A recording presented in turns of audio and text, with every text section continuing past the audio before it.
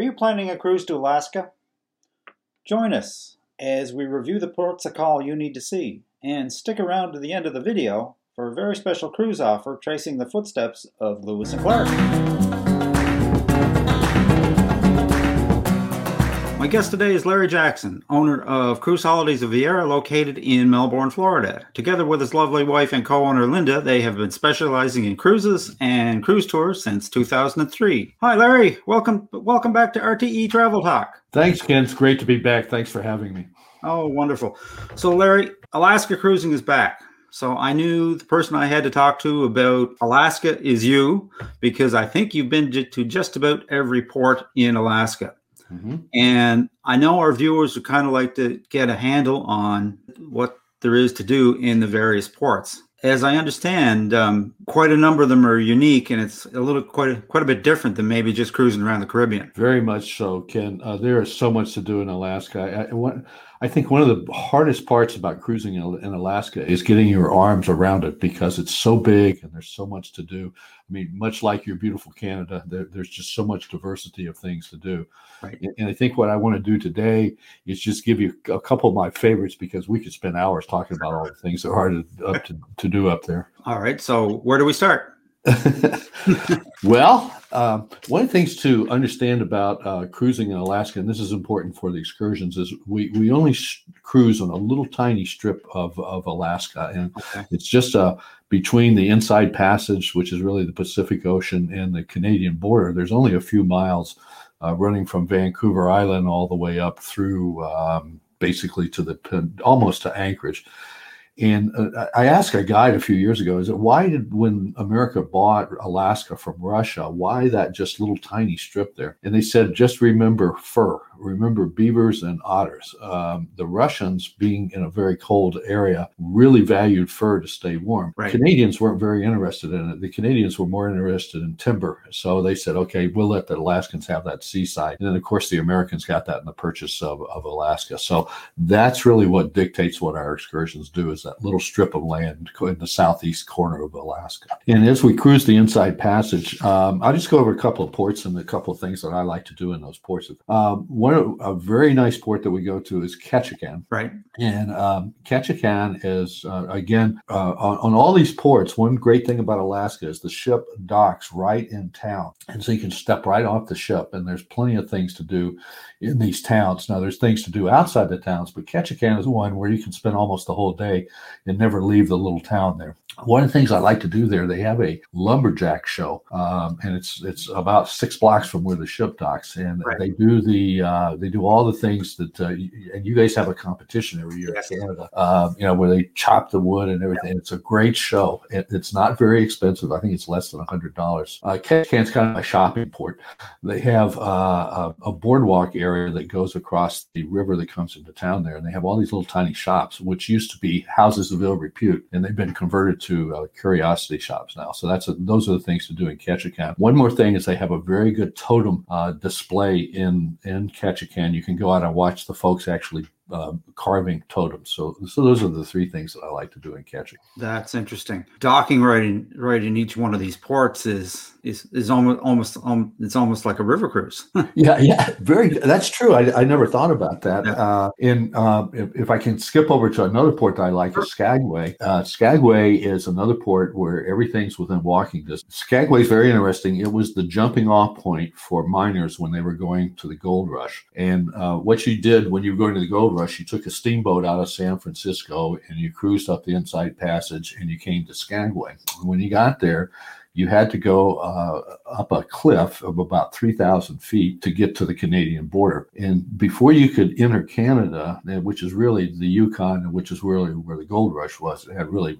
the United States wasn't really involved, but the Royal Canadian Mounted Police required that you bring up 2,000 pounds of supplies, because once you got into Canada, they didn't want to have to go get your body out of the, so they wanted to make sure you could survive. And they had a list of these 2,000 pounds, what you had to have in the supplies. And in Skagway, there's a recreation that the Canadian National Park System has done of the way the town looked in those days and also a list of all the things you had to bring up. You had to have so many pounds of flour, so many pounds of bacon, and things like that. So you had to get this from down at sea level up to 3,000 feet on this, what's called the Chilkoot Trail.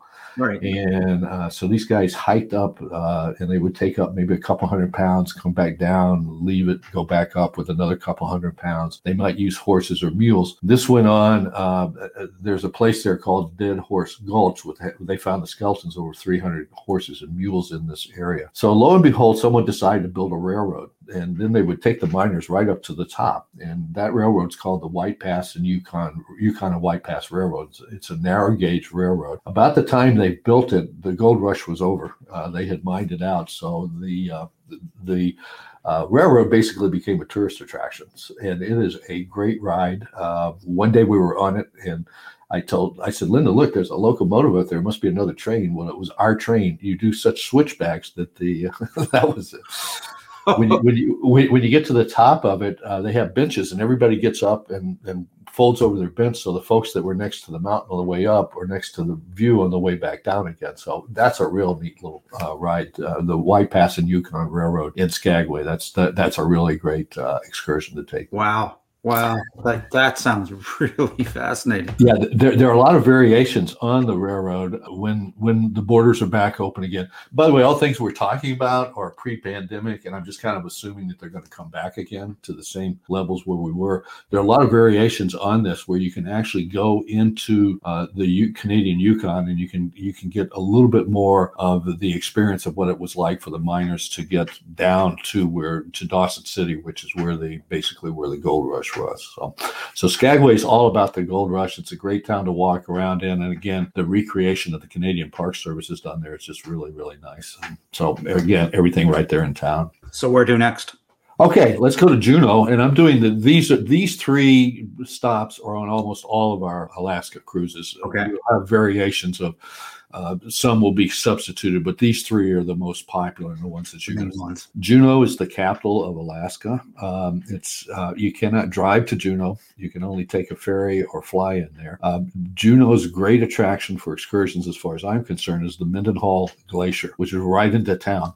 And the the United States Park Service has built a visitor center right at the base of the glacier there, of the Glacier Lake. And it's a fascinating place to go. You can take an excursion from the ship. It's a bus ride, takes you through downtown Juneau, a complete tour, which takes about 6 minutes of downtown Juneau. By the way, Juneau is where Sarah Palin said she could look out her window and see Russia. So that's people love to go see Sarah Palin's house. And then they have a great fish hatchery there. So if it's salmon season, you can go and see the salmon swimming up the river. And then you can go to the visitor center at the Mendenhall Glacier. And you can actually go out, and there's pieces of the glacier floating around the lake. You can pick up a piece of glacier if you want to. But that's a really great excursion, just to give you an overview of the glacier. So one theme that seems to be running through the various ports we're talking about here is excursions. A viewer wants to do Alaska, then you definitely want to make sure that you're going to do a couple of excursions in each port. Yeah, exactly. And really and the guides up there are very, very good. And you also get to meet the people of Alaska if you get out and do those excursions. And the folks up there they're different. They're very independent. They very much have a frontier spirit. And I really encourage people to get out, because you get to meet the folks up there. And that's really part of the experience. The other thing to do in Juneau, they have a what do you call those things? You guys have one in Vancouver that it's like a chairlift. Oh, right. Yeah. Tram or whatever it is, and it goes up to and they have one there that's right where the ship docks, and it's very expensive, like $12 or $20 or something like that, and you can go up to the top. They've got all kinds of animal displays, and you can look back down, and it's a great view. So that's the other thing to do in Juneau. If you're very adventurous in Juneau, this is where you want to, if you want to take a helicopter to one of the glaciers and actually get off the helicopter and walk around on the glacier, this is the place that you do it. And they are very expensive. They usually start around $600 to $700 a person and go up from there. So just warn you about that. But that's Juneau. So. But for the adventurers and those with deep pockets, Yes, exactly. But boy, people who now I've never done it because I don't believe in helicopters because I don't believe they should be flying. But anyway, being an ex-pilot, but people who have done them really love the experience up there. And just one other experience to do in Juneau, they have several of the Iditarod dog camps where they do the training for the dogs during the summertime. And you can go up, you get to meet the dogs, and they do sled rides on gravel with wheels. So you get a little kind of what the experience of the Iditarod dog racing sleds are like. So. The Iditarod, that's Alaska's version of the Tour de France. Very good. Yes, exactly. With dog sleds. Yes, right. That's but boy, that's Alaska's biggest events. It's their Olympic Super Bowl all rolled into one. So, very neat, very neat. So those are the three main ports. Right. What else do we have, Larry? Well, a couple of variations. Before I forget, on each Inside Passage cruise you do, you will go to a glacier. And the glaciers created fjords when they came down out of the mountains. And you have to remember a glacier is a long river of ice. When you go to the face of it, you're seeing what was a snowflake about 1 million years ago that's traveled between 20 and 30 miles during that 1 million years down to the water's edge where you're going to be viewing it from a ship. And when you go in, the captain, depending on which glacier, and by the way, there's about 25,000 glaciers in Alaska. We only go to about 7 or 8 of them, but the captain will take the ship in as far in as he can safely, and then you'll do slow 360s so that everybody on the ship gets to watch the glacier, and you get to see the calving, and you hear the sounds. Many of the glaciers, they put a United States National Park ranger on board to tell you about the geology and the history of the glaciers. But one in particular that I like is called Tracy Arm, and it's actually 2 glaciers at the end of a fjord, but they do have an excursion there in the glacier. And what you do is, as you go into the fjord, you get off the main ship and you get onto a smaller boat, maybe 30 or 40 people. And then you follow the ship into the fjord. But there are some gigantic waterfalls there. I mean, I'm talking 500-600 foot waterfalls. And they go right up to the waterfalls. When you're looking at it from the big ship, you can't even realize how big these waterfalls are until you see the little ship go by it. And then they go further, they get closer to the glacier than the large cruise ship. And that's quite an excursion. So Hubbard Glacier also has an excursion like that. So there are excursions, even though your itinerary is going to say cruising or glacier. So there are there. Another port of call that we're going to more and more now, and this is my number one favorite port of call in Alaska, and that's Sitka, Sitka. I love Sitka. Number one, it was the capital of the Russian territory when they owned Alaska. So the architecture they have, for a while, it was the only Greek Orthodox cathedral in North America at St. Michael's there. So it was a fascinating place to go and see the Greek Orthodox. They have the icons and the architecture. Sitka is a very small town. Maybe 300 to 400 people year-round live there. A couple of very unique excursions to do there. They have the Totem National Park, and it's a pathway that goes through the woods. And there's, I think, 40 or 50 different totems in there. Each one has an 800 number, and you can dial it up on your cell phone and listen, and it'll tell you all about the totem. The Tlingit Indians, first arrivals, Native Americans, whatever the correct term is today, did totems for a lot of different reasons, for weddings, for funerals, and so that's a really interesting thing to do. One other very unique thing in Sitka is they had an old water tank, and they were going to destroy it, and somebody said, you know what, we could use that. What could we use it for? And they have a problem in Alaska that when grizzly bears, especially mothers with cubs, get into a garbage dump and start eating, they don't go out and hunt anymore. And so then you have this grizzly that's living in town. And so a lot of times they have to shoot the mother, and they wind up with orphan cubs. Well, they bring these grizzly cubs in to this water tank, and you can sit there in a bench and watch grizzlies about 20 feet away from you. Perfectly safe. They train these cubs, and then they take them back out and release them into nature. So that's Sitka is a really great town. The people are just wonderful, very much old Alaska. So Sitka, definitely, if you're on a cruise going to Sitka, you probably will have to tender there. That's the only disadvantage. Right. Oh my goodness, Larry. All of the things that you're describing here with these excursions in these ports, it's so much different than from being in the Caribbean. Well, obviously for the weather and stuff too, but all adventure based and great memories. And history, a lot of great fascinating. Yeah, a lot of great history. And I always say this is a port-intensive type of a cruise. There's not going to be a lot of resting. Matter of fact, you get back to the ship, you eat dinner, you're in bed, back up again the next day. And so you're not going to Alaska to relax. No, you're not. And now you will have a day or two where you're just cruising along. Usually there's at least one day in there where you're just cruising on the Inside Passage. So one last port I wanted to talk about, Ken, is Icy Strait Point. Now, this is a port that was created by Royal Caribbean Cruise Lines, and they were looking for some additional stops in Alaska, and they went to a place called Icy Strait Point, and there's a little tiny village there of Tlingit Indians. There's only, I think, about 150 full-time residents there. So they went in, they built a pier, they built a zip line. It's I think one of the longest zip lines in North America. It's 3,000 feet. And then they do in Icy Strait Point, one of the great things to do there is to go out and whale watch. And this is absolutely the best whale watching I think you're going to see anywhere in the world.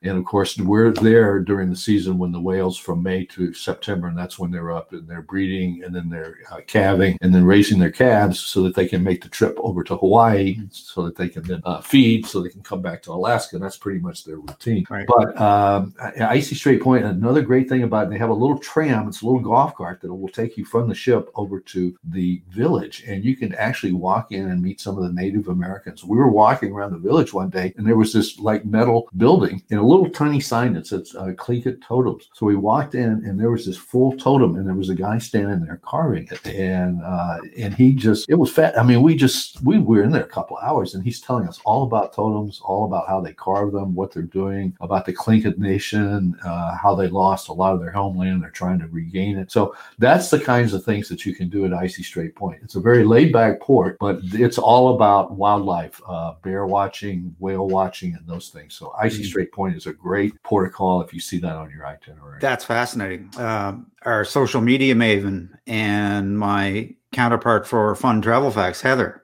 she did that zip line in Alaska. Loved it. Froze, but loved it. You know, Ken, we should talk about that.